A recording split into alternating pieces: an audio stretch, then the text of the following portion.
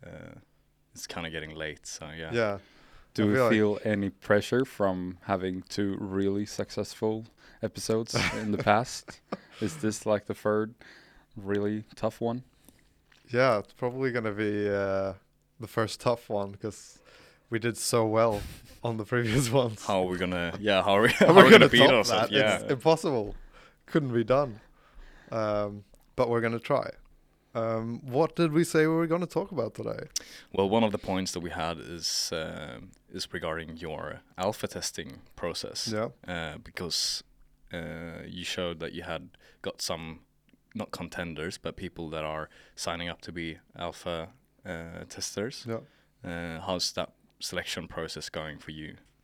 Oh yeah, because I was thinking that I was gonna be like actually selecting people, and because what I want to do is I want to have people sign up and use the app, and then give me some feedback that I can actually use, and that means that I need to have like a restricted amount of people that actually can give me that feedback, because otherwise I won't be able to go through it all, and it's already almost gone out of hand.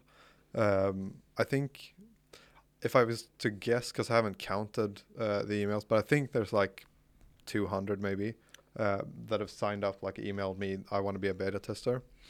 So now you know that you have 200 that sees the whole video. Yeah, exactly. That's true. That's 200 of the most dedicated people watching the full video. So that's really good. But yeah, it's really difficult to select from 200 people that are actually writing emails, like motivating why I should choose them as a beta tester. So what I'm thinking that I'll do is I'll just like potentially let all of them, everyone that wants to be a beta tester can be a beta tester, because I still think that the amount of people that actually want to try the app is more than the people that want to be beta testers.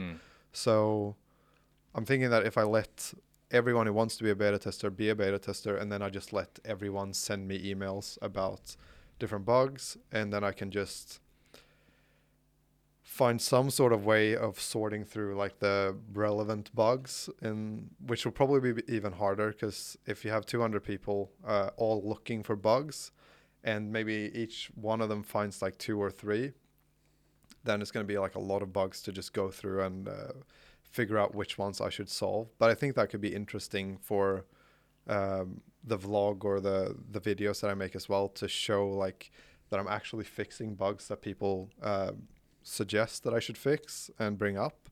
And I think it might be funny too, because I think there's probably going to be bugs that I haven't thought of, that people will do weird things and break the app. Try to break the app, yeah. So that's kind of where I'm at with the alpha testing, and I'm pretty close to a release, I think, of the alpha.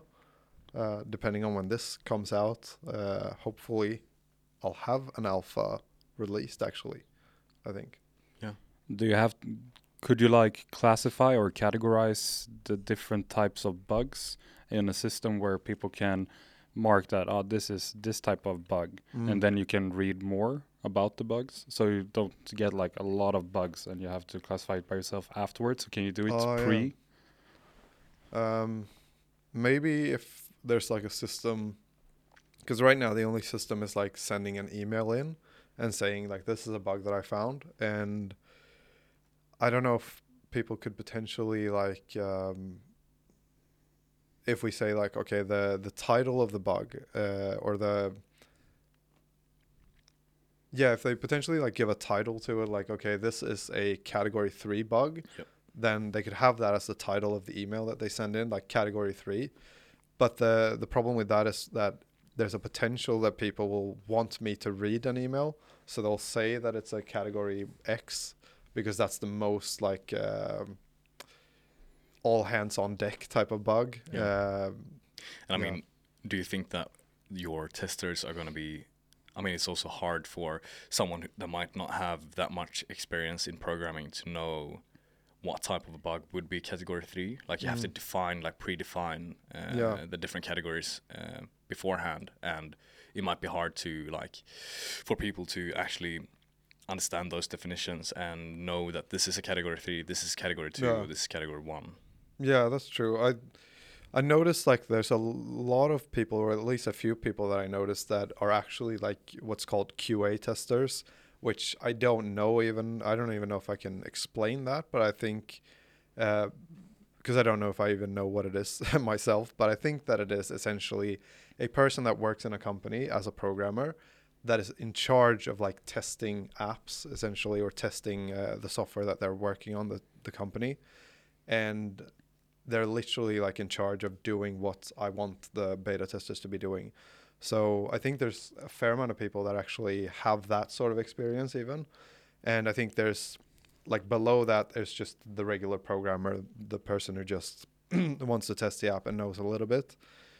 I think that there's not too many people that don't know anything about programming that are emailing me about it, but there's probably more than I think there is. So what is an alpha tester or a beta tester? Like, what does that mean for those of the listeners that don't know? Yeah, so this is something that I didn't know until like a couple videos ago, because I asked my audience for like to tell me what it was, because I kept saying like I'm just going to release like a really early version of the app. It's not even going to be a beta version, but it's going to be a super early beta.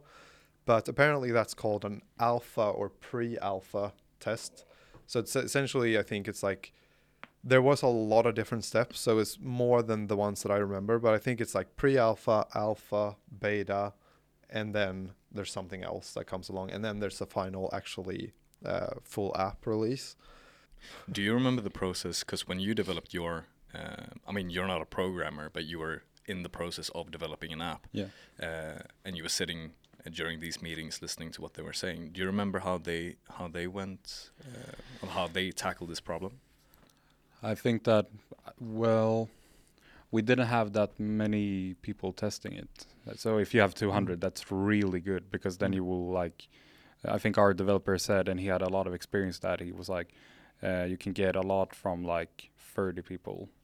You will know like 90% of the problems by then. Oh, okay. But the thing is that you won't get there will always be people seeing new things that you won't see by yourself if you click it through. So the more you have, the better. But one way of doing it is that you can categorize alpha and beta as different type of bug testing that you can have. I only want you to look for these things when you do the alpha test or pre-alpha. And when you have the beta, you want that they trash the app even more or whatever, because they want you want them to find all the solutions to make the app not work. And maybe you can be like, I want you to only focus on the profile side, and then the next one is I want you to do it in this this side on the app, basically. So, but I don't remember actually. We released it a bit too early, but that's also because you want to hear, because that's your audience, so you want to hear from them. What are they thinking? And the biggest risk you have there is that if you get too many people in the app too early, they will like not believe in your company, because they're like, this app is not good. So your brand will be affected by it. But if it's like 100 people, that's not a problem, because it's very cheap to buy them back in marketing. Yeah, I didn't really think about that, but that's probably true, that they could like affect their opinions of the app if it's just like, because there's the potential that I release an app and like on certain screens the different things that I've built look wonky and it doesn't feel right, and then a person might be like, okay, this obviously is way beyond, or way too far away from something that I would actually want to use. Because I think there's a lot of people that probably have emailed me wanting to be beta testers that are not super interested in like using a bad app in that sense, but they just want to try the app because I've built an app and they've seen me building it.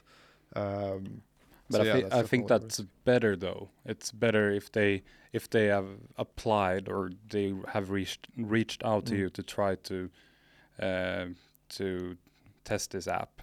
I think they still have like a feeling of that they are a part of a process. But if you do some sort of marketing with an influencer or whatever, and they tell you, use this app for exercising, No. they think when they download the app that it should be working, Oh, and yeah, would work. that's true. Different So, expectations. Yeah, so it's different expectations. Yeah. I was just thinking. So let's say I'm an app developer Yeah. and I have 0 followers on Instagram and Yeah. YouTube or Facebook.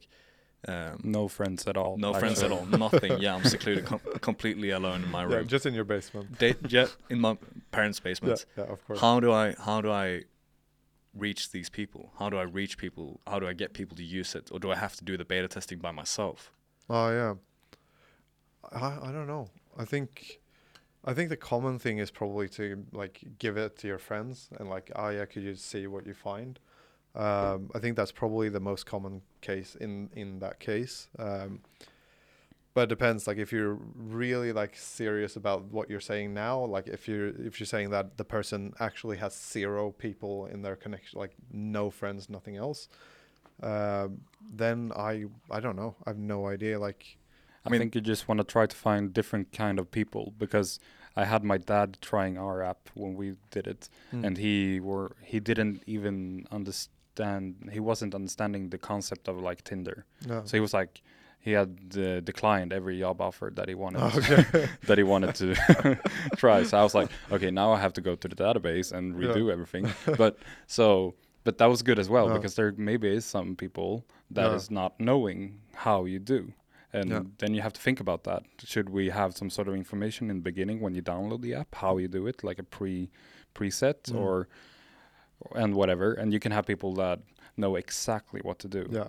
But they will find other things that isn't working. So you want like a broad perspective on the people who are trying, and maybe then prioritize which are the most valuable comments or testing experiences that I want to put an effort to fix. Yeah, I guess like you could potentially, like if you're that person for real and you have no one really that could test your app for you, what you could do is you could like think about, because you probably have a place where that app would be useful, unless it's only useful for you, in which case you don't really need beta testers because you're only building it for yourself. But probably you have some sort of like marketplace for that app, whether it's like the gym for me, or I don't know, the supermarket, or restaurants or something like that. And what you could do then is you could go to those places and you can try to look for people that could potentially want to try the app for free, or like as a beta tester, which I guess like the thing is, like if we're restricting ourselves to that specific stereotype of a person, then it's going to be programmer. We could talk about things like, okay, is that person going to feel comfortable going up to random people and like asking for this? Probably not. But yeah, because it seems like if you're in that situation, then you're probably not super comfortable going up to random. But that's a really good thing though to do. That's true. Even if you have some friends, if you want to try to get the right experience from the right person, you can go to those places. And I think that a lot of people feel, if they feel needed, they want to do it for you. They will be like, that's really cool. I will of course download the app, and I can send you a few comments on it. Yeah. I mean, that's very true, because in a way, like your dad, he wasn't in any way looking for any job. He wasn't trying to apply for a job.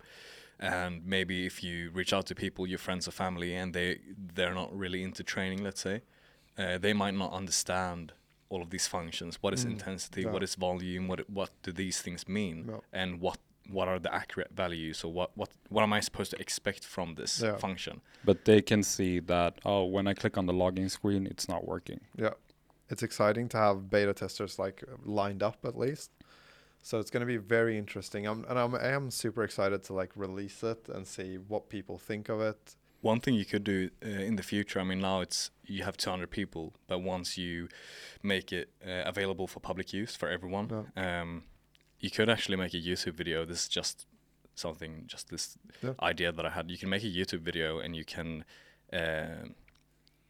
try to get your followers or your watchers or listeners to comment on the YouTube video, and depending on how many likes the comments get. No. There might be like, okay, if this one comment says that this thing isn't working, and it gets 1,000 likes, Yeah. you know that a lot of people agree with this person. This is something they have to check out, No. because now 200 people is going to be quite a lot of information for you to go through. Yeah. But if you have like 10,000, it's going to be way worse. It's going to be so hard for you to try to find out what are the relevant bugs. So trying to use your like the comment section on a chat, like a video maybe, would be an efficient way to find the most relevant bugs. Yeah, that's really smart, because I think that's a really good kind of fun way to do it as well, to make sure that people feel like they're part of the app and that they can actually affect the app.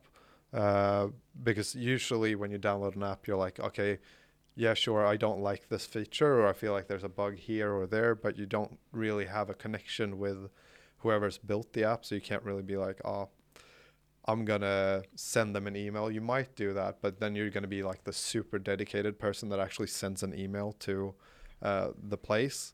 And I think in this way, a lot of more people can be actually involved in like, okay, I think you should add this feature, for instance. That could be something that people will comment in the comment section, and then based on that, I could potentially do that feature, and it could show that I'm actually taking input and in real time kind of implementing that and using it in the app, which is something I think is very interesting too, with this, like the concept of showing the journey and building it out live in front of an audience. But I think it's interesting that it feels like every company, you usually have to go through the beta testing. It won't necessarily be an app. It could be like if you create a car or have a new clothes or whatever, you just like have to have that beta version out to see how people react to it. No. But it feels like that we are not talking about the beta version. When I studied economics, we didn't talk about the beta versions for products, or when I listen to other podcasts or whatever, they don't talk about the beta versions. But I think the beta version is where you can gather so much information on how people use it, but there's no like actual system for it. As you said, you didn't know it already before how you should do when you had the app on YouTube, and people were like, oh, you can do alpha test and then a beta test and whatever. It's really weird that you haven't heard about it before. Yeah, that's true. That could also be on me that I'm just very specific that I haven't heard of it, but I think that's true. I think it's a very valuable thing that can be done with beta testing, because you can get that information from those early adopters, the ones that are like the most excited about whatever you're building, and then you can use that feedback to like make sure that the first version of the app that you release, that the MVP is actually a little bit more robust. And I don't know how it works in like the like full-on industry where people build apps as like huge companies, but I feel like beta testing is probably something that usually is refined to within a company. It feels like an in-house kind of thing, because it's probably taking too much resources and time. And I mean, also if there's sensitive information, whether that be databases, whatever, like giving out a beta version of your app might be kind of like it might be quite a lot of risk connected to that, like that way of using an app. So, and it's also like it's a new industry, so it's something that's like being the path is being laid out right now. It's not something that's been around for that long. I guess software's been around for ages, but it's still something that's quite new. This like the ease for people to just build an app and give beta testers the opportunity to test that app out. Spotify created a new user interface not long ago, and it felt like it took them 1.5 months to get it like really good. So when they released the first push, it felt like, this is not good, the banner is too high up or whatever. But now it looks really good. So they probably just had they fixed everything, and then they just pushed it, and a lot of people were like, nah, this is not good, man. Just have it like you had it before. There was no problem at all, and now it's good. But that's 1.5 months where people could, or this is like some sort of guessing, of course, I don't know exactly how long it took, but but it felt like 1.5 months. And by that time, if there's a competitive market, I could probably go use some, not the streaming music company. So that could be kind of riskful for a company to do those changes without even telling us, or trying it out and see how people respond to it before they push it to everyone. Yeah, it's kind of crazy that they did that at that level that they're at, because like you said, just like, I don't know if 10% of people get so annoyed with it that they move away from the app. Even implementing new functions, like we had a conversation yesterday about Facebook, their story function that they have, and how, in a way, in my experience, I was kind of turned off by the way they did it, because first of all, it was very apparent that they stole it from, well, Snapchat. Still, it kind of made Facebook look a bit bad in a way, and since none of my friends really started to use that function, it was really like redundant, and it kind of made Facebook feel a little bit like an unpolished product. Would be cooler if they took a standpoint where they were like, we're not gonna have this stories function because we're not Instagram or we're not Snapchat. We own those too, but we we don't have to have it. Facebook is for something else, and not like TikTok, and now you have Reels and everything. And why do all the app platforms, the big social media platforms, have to have the same features? It feels weird, because I use Instagram for one sake and TikTok for another maybe, but they just want to get people to go from TikTok to Instagram, and I understand why they do it, but still it's a replica. It's another way of doing it, and it could be hard to make it like as good as the first company did, like TikTok, and people will be like, yeah, but I will still be on TikTok to see this. Or maybe they're not. I have no clue about the numbers, or people just went over to Instagram again and looked at Reels. Yeah, but I don't know. I think. Do you mean like implementing the shorts function, or do you mean retaining the audience? Yeah, retaining the audience. I think YouTube is the biggest. Still, yeah, I think so. I think all of the other companies are competing against YouTube. I might be wrong on this. We need to fact check this, but I think YouTube is the biggest, and it's interesting because they also started implementing shorts into their system. So, but I still, I think I remember YouTube having the longest like audience retention and the most amount of hours the audiences would use the app. Oh, okay. Yeah, I was thinking that Instagram has not managed to pull users from TikTok, like to the extent that new users come to TikTok. That's what I was like meaning. It feels like the TikTok is doing really well, and I think that's because Instagram hasn't managed to like pull enough users from TikTok. And I think that the YouTube Shorts thing is something that, if YouTube gets the shorts right and they can do it in a way that makes sense and where people start to actually use it a lot more, which I don't feel myself using shorts as much. I feel like I use Reels on Instagram more than I use shorts on YouTube. Yeah, but it's also like if you would see it as another company, it would be interesting to, when Instagram creates Reels, they are putting a feature which is a very big part of their whole product that they're selling to us. And if you would like, and they have done it with stories and just adding features basically. And if you see on other companies like Tesla or whatever, the car industry, what kind of features do you add to a product right here, right now? So if you had a car before which were running really good, what's a new feature? A new feature is now you can have a higher speed or higher acceleration, and now you can have another wheels, but it won't necessarily be like tremendous features that will impact the whole experience of the car.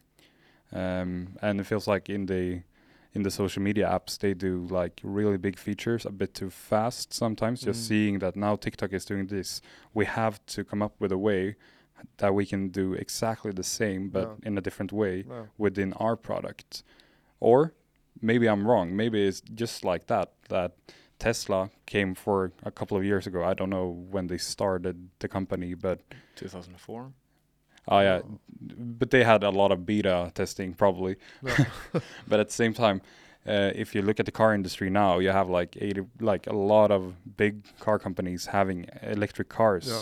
So they find a new feature, but it took so long for the bigger crowd to create it. Yeah. Yeah, it takes a time. Yeah, it takes a long time for people to get used to it. And if you, as you say, if you implement maybe too many functions at the same time, too many new functions at the same time, you won't even recognize the app from what it was to what it is. I mean, YouTube they got the shorts now, and they also have this. I don't know how new this function is, but it was a couple months ago that I realized that when you're scrolling through the feed of thumbnails and titles, the video will actually automatically play if you stop at a certain point. And that function is, in my opinion, really clever. Because it automatically pulls you into a video without you even doing anything. Yeah. So it's like the energy it takes for you to click on something, wait for it to load, and then it starts. That part is gone. So it's like immediately when you stop scrolling, it's just audio stop playing and the video starts going. And I hate that function. You hate that function, yeah. So for sure. That's weird, yeah, because I love it. Yeah, so we're different kind of YouTube users. True. That's the thing. So they have to just, even if they create new features, some people will love it, and other people will not. Yeah. And how do you convince the ones like me to like it? Like how many times do I have to be on YouTube and get it to a behavioral pattern where I'm just like, now I'm accepting it. Yeah. And I love that I hate it. No, but I don't really like it because I think but that's probably because I'm a YouTuber. So what I do a lot of times is I look at titles and thumbnails. So when the video starts playing, I'm like, oh fuck, I need to press on another video so that I can then pause that so that this video doesn't keep playing. So that's like my hack for looking at thumbnails.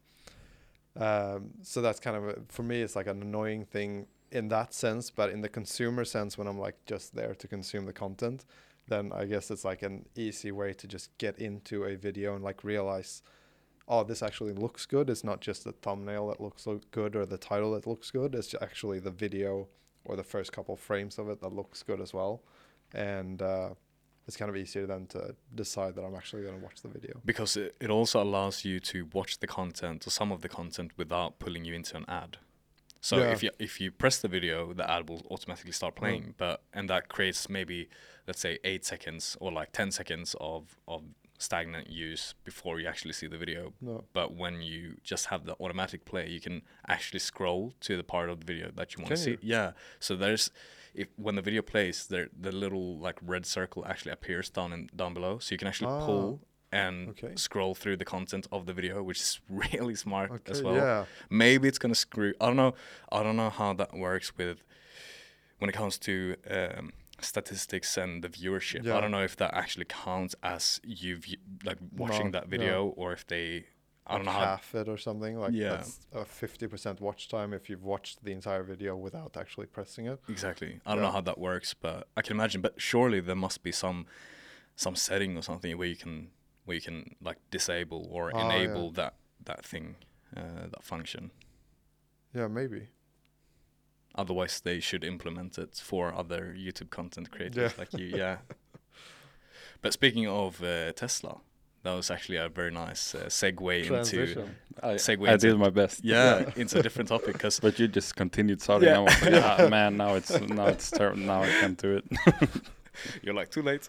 Too late. We're too far into it. But that's a very interesting aspect of the company Tesla, because in a way, it's more than just a car company.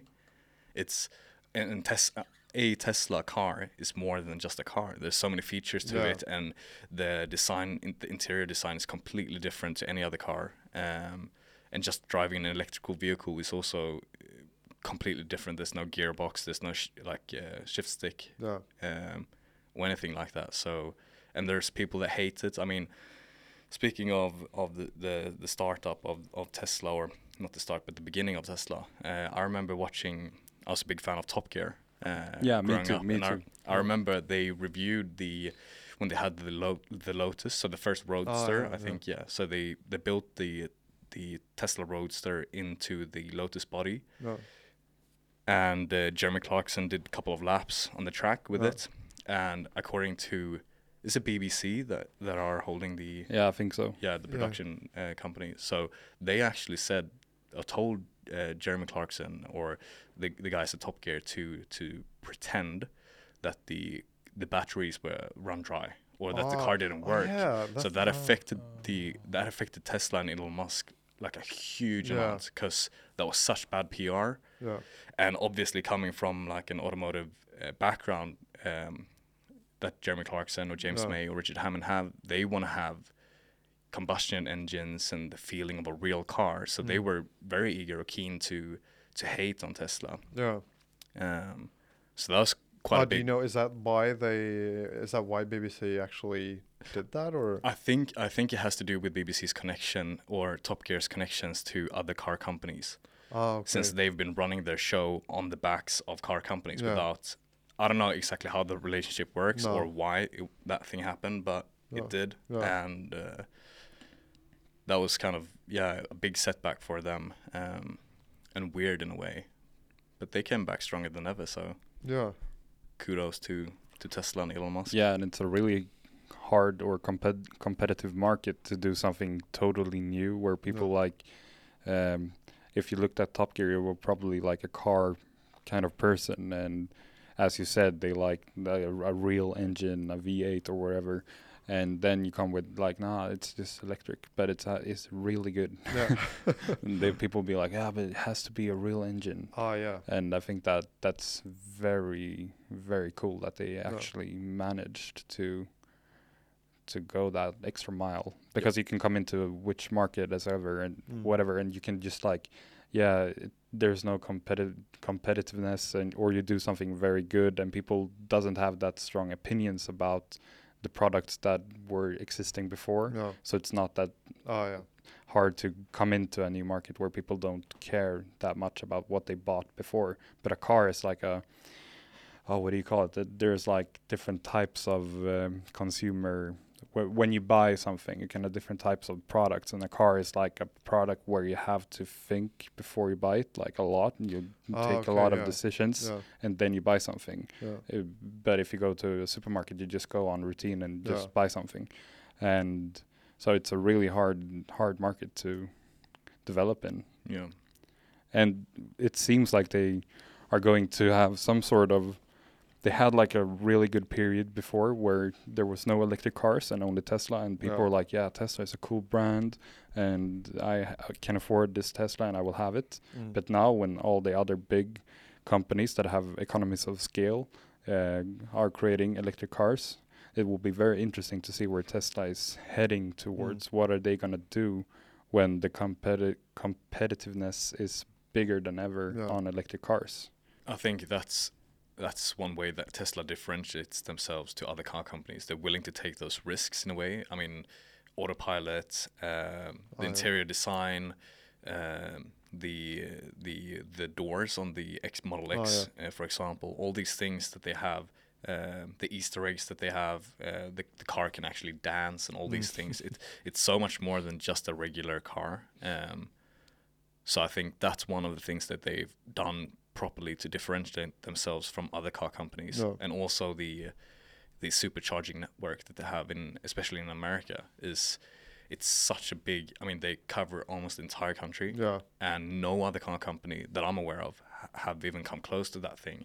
So they have like monopoly on the charging stations, which means that they're not only a car company anymore. I mean, they are basically taking over their essentially like every other gas station that is available today. They are the equivalency to that, but with charging stations. So there's the reach that they have is so massive, and Elon Musk as a person and CEO of the company is also super compelling, and he has a diehard fan base. So hopefully Tesla will be able to remain in there, even though Volvo and Volkswagen and all these other companies are also developing electrical vehicles. But do you think that there's a risk that Elon Musk has a big fan base? Like if it feels like he's more like a politician in for a party where you are the main person that shows which direction this party Yeah. should go. Then the regular companies just have a CEO that you're like, oh yeah, cool. Or like he's more like Steve Jobs in that sort of sense. Do you see any risks of having that kind of figure in front of the company or above? Well, I think his appearance on the Joe Rogan Experience was one of the was quite an interesting phenomenon because you know, he took a puff of weed, and if I remember correctly, the stocks plummeted quite a lot. Yeah, I think so. Yeah. So, but then they just went back up, and I mean, the last, like 2021, Tesla was the biggest company in the world, or whatever. His net worth Something was like that, the greatest of every public person. So yeah, there comes a lot of risk with putting all that faith into one person. And I mean, if someone else would step in as the CEO of Tesla, I don't think he would have the same. Just as the same thing with Steve Jobs. Steve Jobs passed away. You didn't really feel that Apple were progressing in the same like creative or innovative way that they did previously to him passing away. So hopefully, I mean, there is a huge risk with having someone with Elon Musk. It's like high risk, high reward. But I just think that I have a hard time seeing he's so established now. Like he's such a big person. Everyone knows who he is and what he does, and he's always like, according to my knowledge, he's always been who he is and true to himself in interviews or in any project that he makes, if it's the Boring Company or whatever. So I think it's going to be hard for him to actually fail, even though he makes mistakes, which is a very unusual situation. Yeah. I think that's very interesting too with like the Steve Jobs thing, that like as soon as he disappeared, I feel like Apple kind of lost its face, like it lost its personality, and now it kind of feels more like a company and not like, oh, it's Steve Jobs, like love child or whatever you call it. But I think with Tesla as well, I think and this is what we talked about. But did Apple? They also lost a lot of market share in Europe. Did Apple like actually also lost as a company on a revenue side of things? Like if they, because I agree with you, but we still see Apple computers and Apple phones, but it feels like more and more people have other companies like Samsung or OnePlus or whatever. So it feels like we haven't talked about how Apple maybe have lost some sort of market share, but they actually have done it. And as you said, it's more like a company. But sorry for interrupting. No, that's all right. Yeah, I don't know if they've. Yeah, that would be interesting to see, like what happened. I'm guessing it's more because things tend to grow. And especially when it's been established already. So I think it's probably going to be more, but I don't know. I think they succeed in a way still because of the, you know, the premium quality, the premium feel, the status that is connected to owning Apple products, the entire ecosystem that they have. So even though Steve Jobs passed away, if you owned an Apple TV, Apple computer, an iPad or an iPhone, you're kind of already in the trap of the ecosystem, which not enables you, but it makes it really hard for you to go out there and buy something else from a different company, even though Huawei or Samsung makes a better phone than iPhone. I think people still tend to buy into Apple products because otherwise the other, like, it's convenient. Yeah, it's convenient. Why would they change? Then they can't use AirDrop, then they can't use iTunes, then they can't use all these other functions that Apple have integrated. Yeah, that's true. Did I disrupt your segue to Tesla there in some way? Where they just became a company, and something else we're about to say from you. You were like, oh yeah, so when Steve Jobs when Steve Jobs passed away, Apple felt more like they became a company, and in Tesla's perspective, and blah blah blah. That's where Okay. you were heading, but Yeah, probably. I don't know. I don't remember. fuck, that was train so of good. thought. Yeah, that was gonna be an amazing thought, of course. Probably book worthy, but Oh yeah. you know, it is what it is. No, but I think what I was going for was the Tesla. The question of like what we talked about, if is Elon Musk enough just keep Tesla on like on top, or even in the competition, if that makes sense, because once like Volvo, Volkswagen, like BMW, all these like huge companies, once they really start focusing on electric car or electric blah blah electric vehicles, the question is like, will they just catch up and like overtake Tesla? Because one thing that is in America, they're the what do you call it, charging stations, the supercharging thing. That's really well built out, but in Sweden and in Europe, it's not as well built out at all. And now we're already seeing like other companies starting to catch up to Tesla with like similar ranges on their cars and similar, I don't know, features, better prices, all those sort of things. And what happens when cars create, or these huge car companies create cars that are cheaper than Teslas, and they have the same sort of like electric supercharging or whatever charging stations network here in Europe.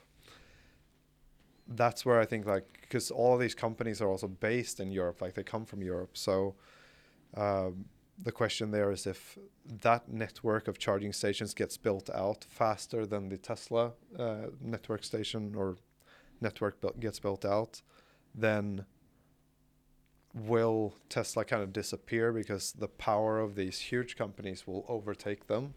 And that's then the question, if like Elon Musk, is he as powerful, or is he powerful enough to does he have the power to like go past that and like still have a certain buying power behind him? Because as you've seen with like the, what's that new car called, the tank thing, Cybertruck. Yeah, the Cybertruck. He was like announcing that, and then there was like, I think there was like, I don't know how many people, but there was a lot of people that bought it, and it was like, or paid for like the pre-order thing. And I think it was like, you paid $1,000 or something to get a pre-order for that car. And that's essentially a way for him to just finance even building the car, which is something that no other car company, I don't think any other car company could go out and do that. But at the same time as well, if you do the comparison with Apple, it feels like when Apple came along, we didn't have smartphones at all. We just had regular cell phones, but they were like a game-changing key player in the industry, where we have had cars before, and there's not like that feature of electric car is, it's a big different thing, but it's not the same as when you come up with this is a smartphone. This is like gonna make your life to something totally different than before. No. Because it's just like electric car. You will not have to buy fuel. The impact of Apple is currently, I mean, in a way, it changes the way we live our lives more than the electrical vehicle market has. Yeah. But I think that also, I mean, if they manage to build out the like the autopilot function more properly and all these, that's the thing with Elon that I just. But that's also a problem with the European law, because you're not allowed to drive on autopilot here, even if you have So I don't know how fast that would go in EU as well. Yeah, so it's good for the American market, probably. It's good for the American market, and that most likely, I mean, as far as I'm not concerned, but as far as I know, it also depends on like the quality of the road and a bunch of things, lighting and reflections and stuff. But I'm pretty sure they're gonna figure it out sooner or later. But I just think that it's funny because Elon is very, in my opinion, he's a lot of people look up to him and they like worship him. And I don't really think that you should worship anyone, no matter what status or what they've done. You should always try to treat them as a person, a human being, because in the end, that's what they are. But I mean, I'm just such a fanboy for Elon Musk. That's the thing, because it's ridiculous how much faith people put in him. Yeah. Colonizing Mars, building tunnels under LA, developing Teslas, like the autopilot function. All these things are PayPal before that. And he uses, just as you said, Kalle, he's very risky when it comes to financing his future project. PayPal financed SpaceX and Tesla, and and he doesn't give up on anything, like any dream or any vision that he has. He's always like on the border, on the line of succeeding. So that might be his greatest downfall in the end, that he, takes on too much. So he takes on too much. So if you were Elon Musk, what would you have done, like in the next 3 years or something like that? What is the main Tesla strategy when the market is more competitive than ever? What should he do, basically? Because he could still do what he does and he will have his market share. Or what is his vision with Tesla? Is it to create even better features that the cars who comes now doesn't have, like autopilot? That could be a new way that, okay, but Tesla is still ahead because now you don't even drive your car anymore, or now you're doing this, or should he just like maintain the position that he has, or make a broader target audience by having more selections of cars, or how should he react to this? I think his strategy from like the start has been like, okay, you start with exclusive car, and then a few buyers will get that because you can risk the amount of money that it takes to produce that car, which will be difficult, but it will get you started. And then the rich people will buy that car because it's kind of a new thing and it's exciting.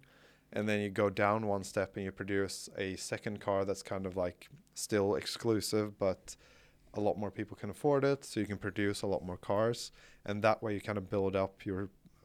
I'm not entirely sure that I'm getting this perfectly correct, but I think it's like that you use that sort of system to build up your infrastructure or whatever to be able to produce the amount of cars that you want to produce one day, and you can't just start with like, I'm going to produce a cheap car and I'm going to produce millions of them.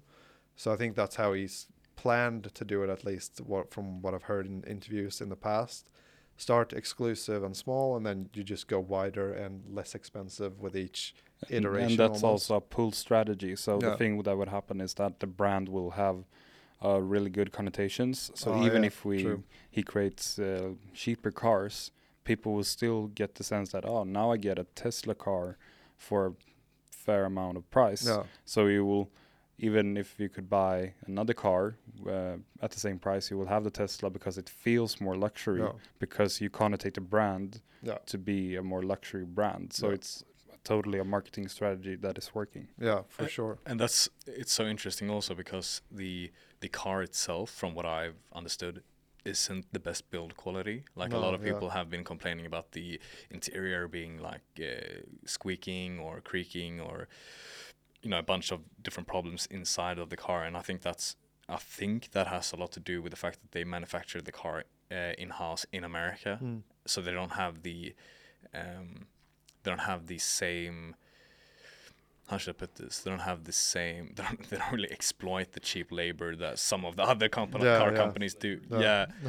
So basically they have to compromise in some ways, and by doing like cheaper interior, even though they have it very clean looking, like not a lot of buttons and one big huge screen and all those things. It's quite interesting, as you say, because it's still regarded as a luxury brand in a way. Like people go, wow, you have a Tesla, even though maybe a Volvo XC40 has a better build quality and has a more premium feel. I mean, if you look at the new XC60s or XC90s, XC40s, they have there's a choice to put in Orrefors, which is a Swedish like glass making company. There's an Orrefors gear shifter, so it's like a crystal gear okay. shifter. It looks sick. It Yeah. looks incredible. But I mean, still, I would regard a Tesla to Yeah. be a cooler car than a Yeah. Volvo. Yeah. And I think those things are not like tangible goods, so you won't be like, oh, we put in this stick and then it's the same, because it's intangible feelings that people have about a brand. So it's not, you cannot Oh, yeah, create it with True. tangible goods. True. But I also heard that if you create an electric car, fact check, but that it's 80% cheaper to create an electric car than a regular car, Oh, okay. which is also one thing why the big car industry, when they realized it, they sell the car for even more than a regular car, but they make a okay. so much bigger profit because it's so much Oh. cheaper to Increase create. Life hack. Yeah, that's a life hack, and that's why we see this explosion of electric cars on Okay. each of every company's like. Yeah. What do you call it? Profit margin? Is that what you Yes, said? yeah. So the profit margin is so much bigger. Okay. So, and that's also like kind of bad because for until now, maybe for a bit longer, but it feels like that not everyone can have an electric car. Yeah. But at the same time, everyone would have been able to have it because it's cheaper to create. Yeah. But the car companies have like built themselves up or like you surfing the wave of like the environmental stuff about the electric cars, and just like, people are actually want to buy more expensive stuff because it's better for the environment. So it's kind of fishy at the same time. And it's also, if you look at the life cycle analysis, I'm not quite sure where they harvest or mine the lithium. I think they do some in like Chile and stuff. But I mean, just because the post-production life cycle of an electric vehicle is much better from an environmental standpoint, that doesn't mean that the entire production chain is going to be better than a regular vehicle. Even though I do think that it's marginally better still. There are definitely like some questions that need to be addressed, because if every single company starts making, I looked up some stats before when we were in the car previously today, and I think that they are estimating that around 2025, 20% of every car that is bought is going to be an electrical vehicle. And the curve is just exponentially increasing. So 2030, it's going to be, I don't know, I'm just throwing out numbers that are in the ballpark of what this article wrote, but I think it was like 50, and then 2040, it's going to be like nearly 100. It feels that it can go even faster. Might even go faster, yeah. So I mean, maybe the natural resources at that time will be like, maybe we'll just reach another way of these, what do you call them? Like a dead end, in a way that we are like, we've literally used every single resource that we have for these electrical vehicles. Now we have to invest into fuel cells like hydrogen cars. Well, that's actually a question I think is good for you guys, that I don't know. But because they talk about like, okay, the production of electric vehicles, or there's parts of electric vehicles that aren't as environmentally friendly, or like they're the final product might be, like you said, marginally better than a gas vehicle. But is that like that the electric vehicles, they kind of exploit or use up the natural resources, but they don't add to like the what do you call it, the Greenhouse gases, so the climate change will get better, but the resources, the actual physical, like rocks or whatever that they mine or stuff like that. Rocks. We put rocks in the car batteries now. Yeah. It's a really cool way. The stones, Yeah, but stones and pebbles are running out, guys. Yeah, unfortunately. No, but that stuff is like the stuff that will get, that's kind of the bad part of the electric vehicles that would need to be solved potentially. Or is that right? Is that the... I honestly, I don't, like, if I give an answer, I'll be demonized in any comment section. Yeah, because I don't think that, I'm not even quite sure that anyone knows the answer to that question. I mean, people are talking, Elon Musk is talking about making he talked in one interview, I saw him talking about if you cut off a bit of Utah, the state of Utah, and you'd create one of these solar panel factories. You can actually run entire US on purely solar electricity or like solar power. Now that would probably require massive batteries. I don't know how that like infrastructure would work, but I mean, I don't think we have. I'm not quite sure that we have the like enough resources. And I think they are trying to find those places. They are trying in the northern Sweden right now to find places where we have cobalt. So maybe if we stop taking it from Africa, or there are probably other places as well, but if we do it in a better way with a more secure system where we use, because there's, I think that's what they are trying to do up in the north in Sweden. We can maybe have the resources, which will not be a problem for the bigger planet, maybe for like the ecosystem right there that should do it, but for the bigger planet it's not a problem. Or it probably have some sort of issue, of course. So but I agree with your picture on it, that it's really good to feel that you drive an electric car because you don't use fuel. But at the same time, they usually say that if you have a normal car, what is a normal car? But anyway, if you have a normal car, use it till it's dead, and don't buy an electric car instead, because that's not better for the planet. The resource is already used. Yeah. I mean, consumption is almost always bad in regards of environmental questions and standpoints. What if you buy 2 electric vehicles? 2 negative make a positive. Yeah. Exactly. Double it, and it'll be better. But I think, I mean, just going back to the argument that, not the argument, but more people that are car enthusiasts that are against the electrical vehicle revolution that's happening. If you haven't been inside a Tesla or Kia or any electric vehicle that has quite an impressive acceleration, you should wait with expressing your thoughts, because sitting in one of them and pushing the gas pedal, not that I've done it by myself, but I've been in the passenger seat, and it is a roller coaster. It is so fun.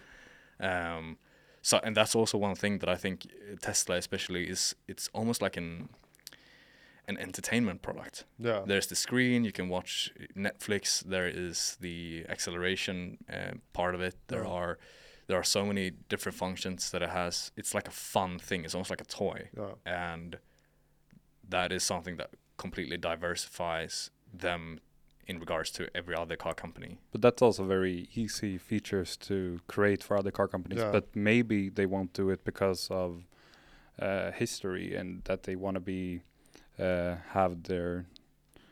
be respectful to their brand, so they cannot create that. Yeah, exactly. But maybe, and that's probably because he thought that, or Elon were thinking about that probably in 20 years, or he probably would say like in 2 years we are not going to drive cars anymore. So and he tried to have that vision where we're not driving cars and we should have some sort of entertainment instead. And that's, I think, going back to the quality thing of like the fact that like a lot of, it's kind of well known that the quality of Tesla cars is not always there, but still people like buy into the idea of Elon Musk and his thing. And I think that's something that's very interesting too, that like for some reason, even though he has those like flaws in the production and whatever, he's still like forgiven for some reason, which I don't really understand why. But potentially it's because he was like the first one that's like really, because he's taken that risk of like, I'm going to push electric cars onto the world, even if the world doesn't want electric cars almost. And he's just like been at the forefront of that and just pushing it forward. But at the same time, it feels like how long will that hold? How will he... I just don't really see it. It seems like when all these other companies start building electric cars and just the production like the scale of production that they can have compared to what he can The have. economies of scale. Yeah, the economy of scale. Yeah, it feels like it's going to be so hard for him to compete with that, even if he has that buying power, and even if people are like buying into the fact that he will try to get something done, even if he'll go bankrupt, which I think is like one of the main things why he's able to like get people to buy a car before it's even produced, because people know that he'll try to get that car done if it takes him going bankrupt to do it. I think also because he makes the product super exciting. If you look at the Cybertruck, there's nothing that looks like it. Is it bulletproof? I've heard that it's like bulletproof, so, and it's just this massive, not awkward looking. It's really, really cool, but it's different, very, very different, and that thing alone just makes people interested. And if you have money, you'll be super keen to buy it. Like, yeah, I own a Cybertruck, and the name itself is super cool as well, Cybertruck. So I think that as long as he keeps on making these promises, and in some way he can, what do you call it, like uphold or stay true to what he's saying, without too many disappointments, people will still be willing to buy his stuff before the production even starts. I mean, it's the same. I think it's the same with Apple in a way. I mean, not that they sell. I don't know if they sell like Q points for to be able to buy stuff. Okay. But I'm just thinking about the headphones that they created. The new what do they call them? AirPod Max, the big ones that go around your head. It's such a weird and different product in a way, compared to everyone else, like Sennheiser or Sony or Bose. It's very different and very expensive, but it's sold out within the first couple of minutes, I think, of it being released, without people even knowing the sound quality or the build quality or anything like that. They just saw pictures, maybe NKBHD did some reviews on it, and it's like, yeah, it's cool, but different. So I think as long as they keep on making new things that are very, very different, and if they can predict where the future is going. I mean, in a way, they predict and also create the future in an accurate way. I mean, if you look back at BMW i8 and BMW i3, those were two hybrid semi or like hybrid cars that BMW made. I don't think it went too well when they launched. They look very futuristic in a sense, but in the wrong way. Yeah, exactly. So they kind of misinterpreted, or they weren't able to predict what the future is going to look like properly. So because it felt like they were looking back on how we had created the future before, and this is how the future looked before, and they tried to make that something new. But Tesla looks just like a regular sports car, but a bit different in a way, and that's the future. There's nothing like futuristic about it.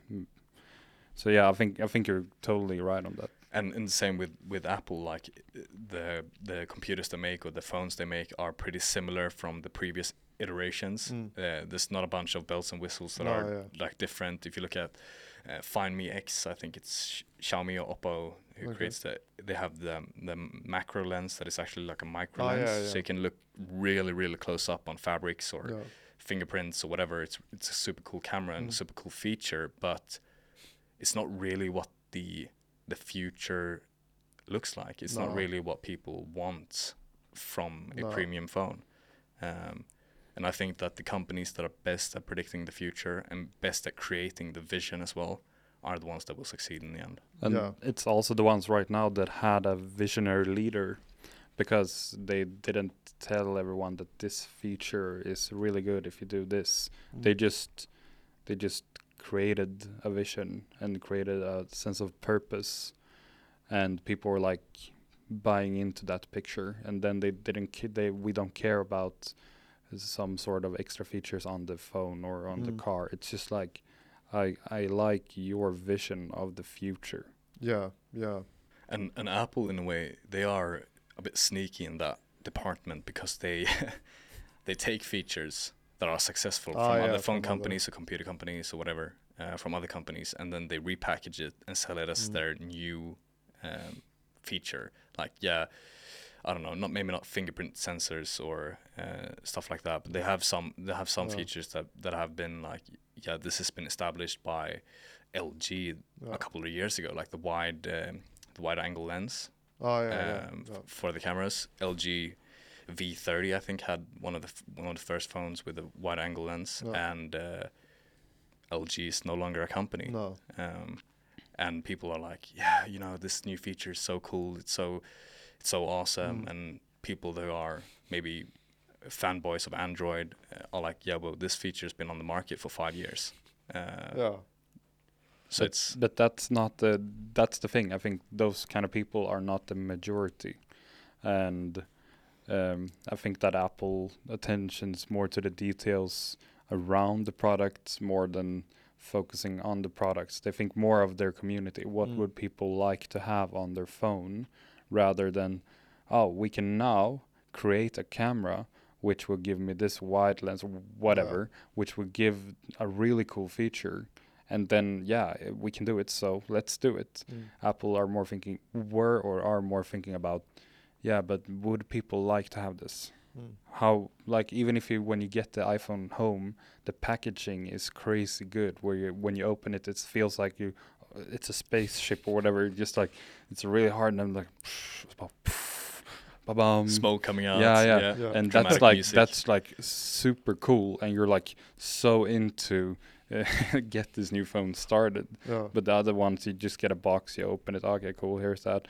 Oh, and that's the thing. I think they put attention to details which the other companies are not.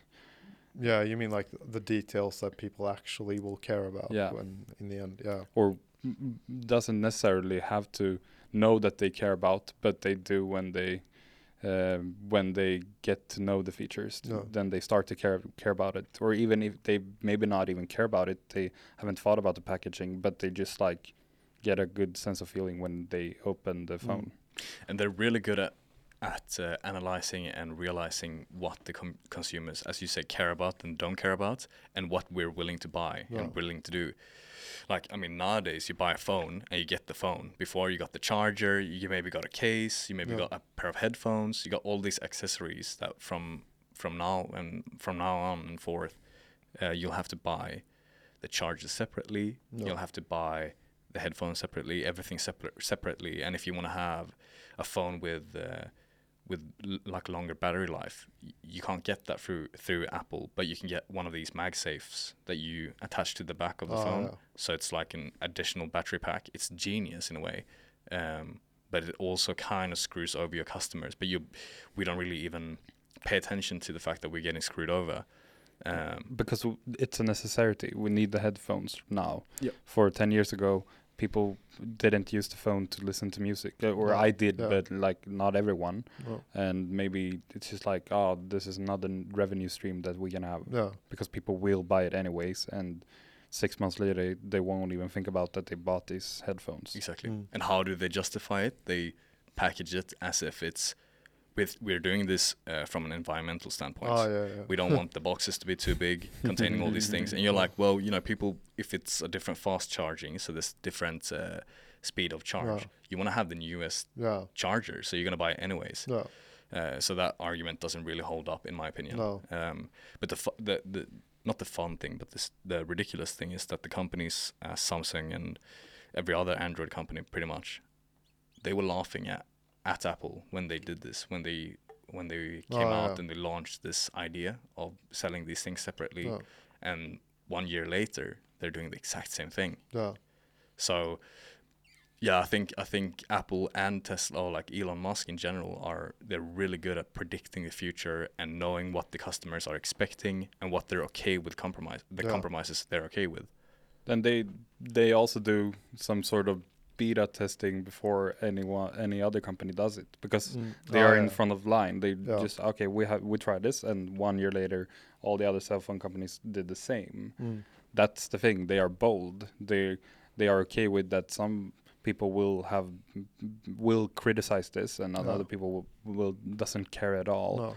And Yeah, and they also probably just I think with Steve Jobs and Elon Musk and these visionary leaders, that's the modern way of having a company.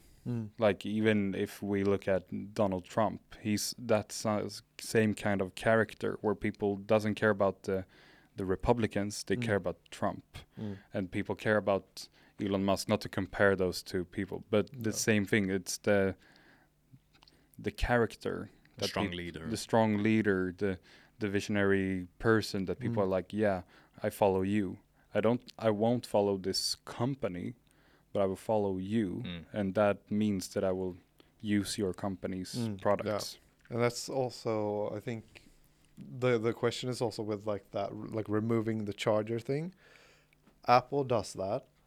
The other companies don't like it, or they say that they don't like it, but then they do it themselves. The question there, I think, is like also, does Apple doing it, does that force the other companies to do it too? Because of the fact that, like, if Apple does it, then what happens? People will, like you say, people will still want the fastest charger, so they'll buy the phone and they'll buy the charger, which means that I'm guessing that this is what the case is. It might not be, but I'm guessing that the margins for Apple will go up because of the fact that, like, people buy the phone and the charger. And so other companies now, like Samsung and whatever else, will lose money because they don't take advantage of this thing that Apple does, which means that Apple will then get even bigger than they can get, because they need to then do the same thing in order to have the same profit margins. So they kind of, I'm not sure that that is the case, but I'm guessing that that could be the case, that the other companies then get forced to actually do the same thing, because otherwise they don't have the same profit margins. They can't compete with Apple anymore, and Apple takes over even more. But at the same time, that's I agree with you. But at the same time, it feels like they could also be like, this is not necessary. This is like really not nice to the customers, and like take profit from that instead. Like, we won't charge you for a charger and headphones. You will get it in the same price, which the price will be a bit higher than if you only buy the phone. But still, you will get everything at the same time because you will need it. But they didn't profit from that. Instead, they just did what Apple did. And that's also kind of weird. Yeah, I don't really like that kind of behavior, because it's essentially, I don't know if the companies Samsung or OnePlus or whatever, I don't know if they had already implemented that for like the future plan, that this is this is the next step for them as well, or if they actually just tried to ridicule Apple and try to make the consumers of Apple products realize that this is ridiculous. But then they found out that people were still buying Apple phones, and still they were fine with having to pay additional money for the charger. And then Samsung realized that, well, there's a big pool of money that we can just collect here, so we should try to implement this as well. Yeah. Speaking of Tesla and Musk, the factory that they opened up in Austin. Oh, yeah, we segueing in. Yeah, we had a bit of a conversation about this before. Yeah. So, well, you guys are listening to Joe Rogan podcast a lot. Like, I listen to some episodes where I find the guest interesting, and I want to hear something about it. And but the thing is that you know this better than me, but he moved to Austin for like a year ago, or maybe more. Yeah, probably around a year. Yeah, and then Tesla also opened a fabric in Austin. And I just had this idea that it when I listened to other podcasts and where they talked about Austin, and that people really love that place because it's like a democratic city in a Republican state, and things are going so well there. They have a really good culture and all of that. It felt like no one tried to find a negative angle on that everyone is moving there. And I really like to try to find new perspective of it. Yeah, because you were pulling the card, or not pulling the card, but you're taking the similarities between people being successful, moving to LA to become successful in a way, because it's a city where there's great opportunity in that place. So you live there, you become successful, like Joe Rogan, for example, and when shit hits the fan, which it kind of has done, regarding the homelessness problem and The house pricing. house pricing problems, people move away because it's unsafe and it's not the city that it used to be. And maybe in a way, I mean, the argument that, not the argument, but the perspective that you were proposing was that maybe the people that are living in these cities, that have gained a lot from being in LA or being in these pools of creativity and innovation, maybe they are supposed to take some responsibility and try to make sure or ensure that this kind of situation doesn't happen again. And moving to a place like Austin, where there are a lot of people already living there, loving the place, they've been living there for a long time. Maybe they're as bystanders looking at LA and saying, "Wow, we're lucky. We don't have the same way here." And then when people like Joe Rogan or a factory like Tesla opens up in Austin, and you have a stream of people moving there that are also quite economically not sound, but they have a lot of money maybe. It's going to bump up the house prices. It's going to bump up the expenses of living there, and people that are living there currently might be homeless. Yeah, like that history will repeat itself basically. And as you said, in Hawaii, that's the same thing happening there. People with a lot of money moving there, and the native people there don't have the money to buy a home anymore. No. And that we also, after Corona or during Corona, people realized that they didn't necessarily needed to live in the city anymore. So in Stockholm, you saw that there were more people moving out than moving in for the first time in ages. Yeah. Which is probably good. And in Sweden, we have a really good welfare system where the countryside really wants people to move there that kind of way. But we also have a government that will plan for that sort of, or help the different states that okay, now people are moving here. We need to think of schools and the infrastructure in the whole.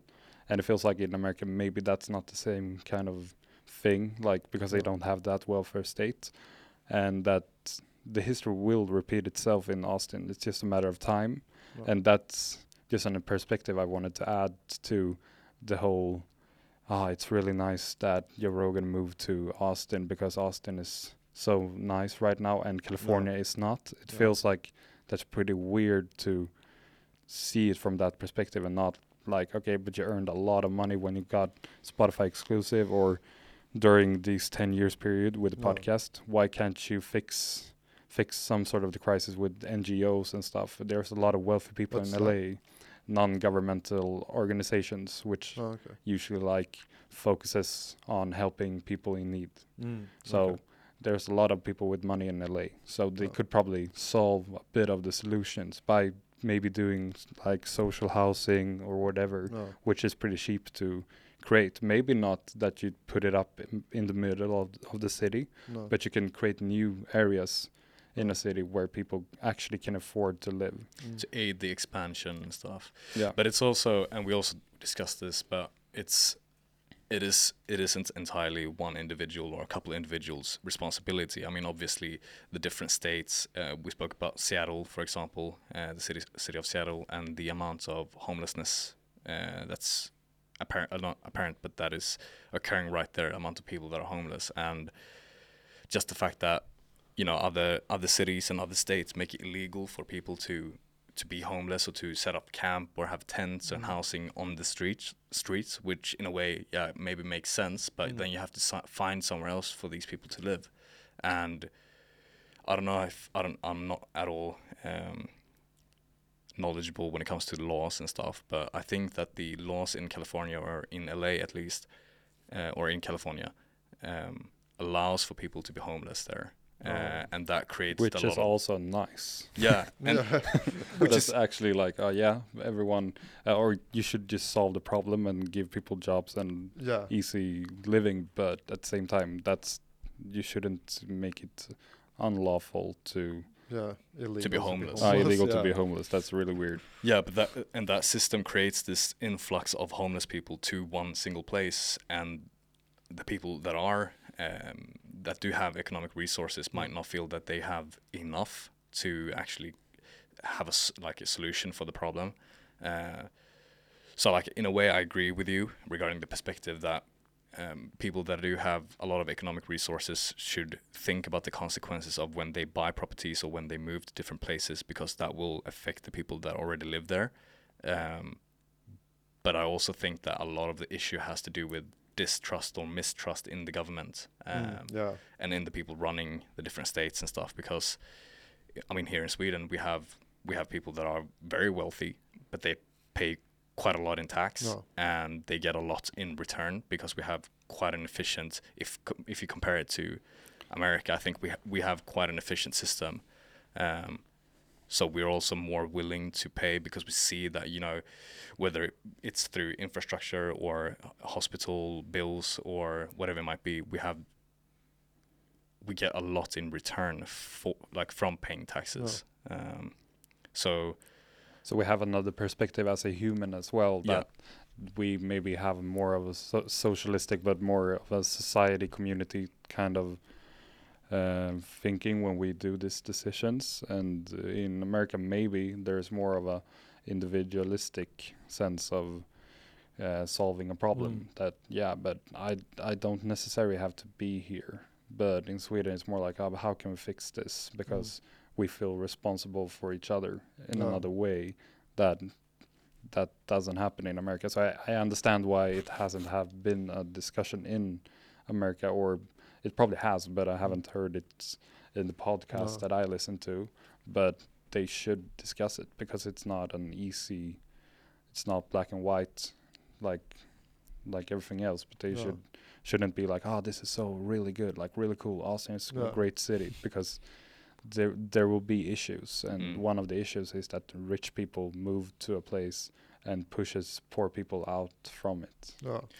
I mean, we also discussed the possibility of, I mean, having a factory like Tesla, or that would create a lot of job opportunities in Austin, and that might just like boom the economy in that city and in that state. So it might aid quite a bit as well. I mean, there are more than just rich people and poor people, and they push them out. There's this huge, you know, system, huge network, but the fact that people may not even consider the fact that they have an impact on the people around them is something that should be discussed more. But I also remember like hearing him speak about moving from LA quite early during his podcasting career. Like, not early as in like episode 20, but early as in maybe around 500 or 600, episode 500, 600. Yeah, I think I recall him talking to some of his friends. I don't know who it was, but regarding moving out of LA, I think he considered like Colorado for a while and stuff. And I think a lot of that had to do with the fact that and we have also discussed this, that if you live in a major city and shit hits the fan, whether that be war or corona or whatever it might be, lack of water, lack of food, whatever it may be, it's more safe to be in a smaller community where you know the people, you know your neighbors, you help each other out, that entire thing. If you're living in an apartment in the middle of Gothenburg or in the middle of Stockholm, you don't know the person living next to you. You don't know the people in the same apartment complex as you, or probably not that well, and you probably won't even have any extra resources than the ones you can get from the supermarket or from the store. But if you own a bit of land and you live a bit on the countryside, and you have some neighbors that you know quite well, you can help each other out. And I think that's one of the concerns that he had in the beginning. Yeah, probably. Okay. So it feels like a wrap there. Yeah. If you ask me. I think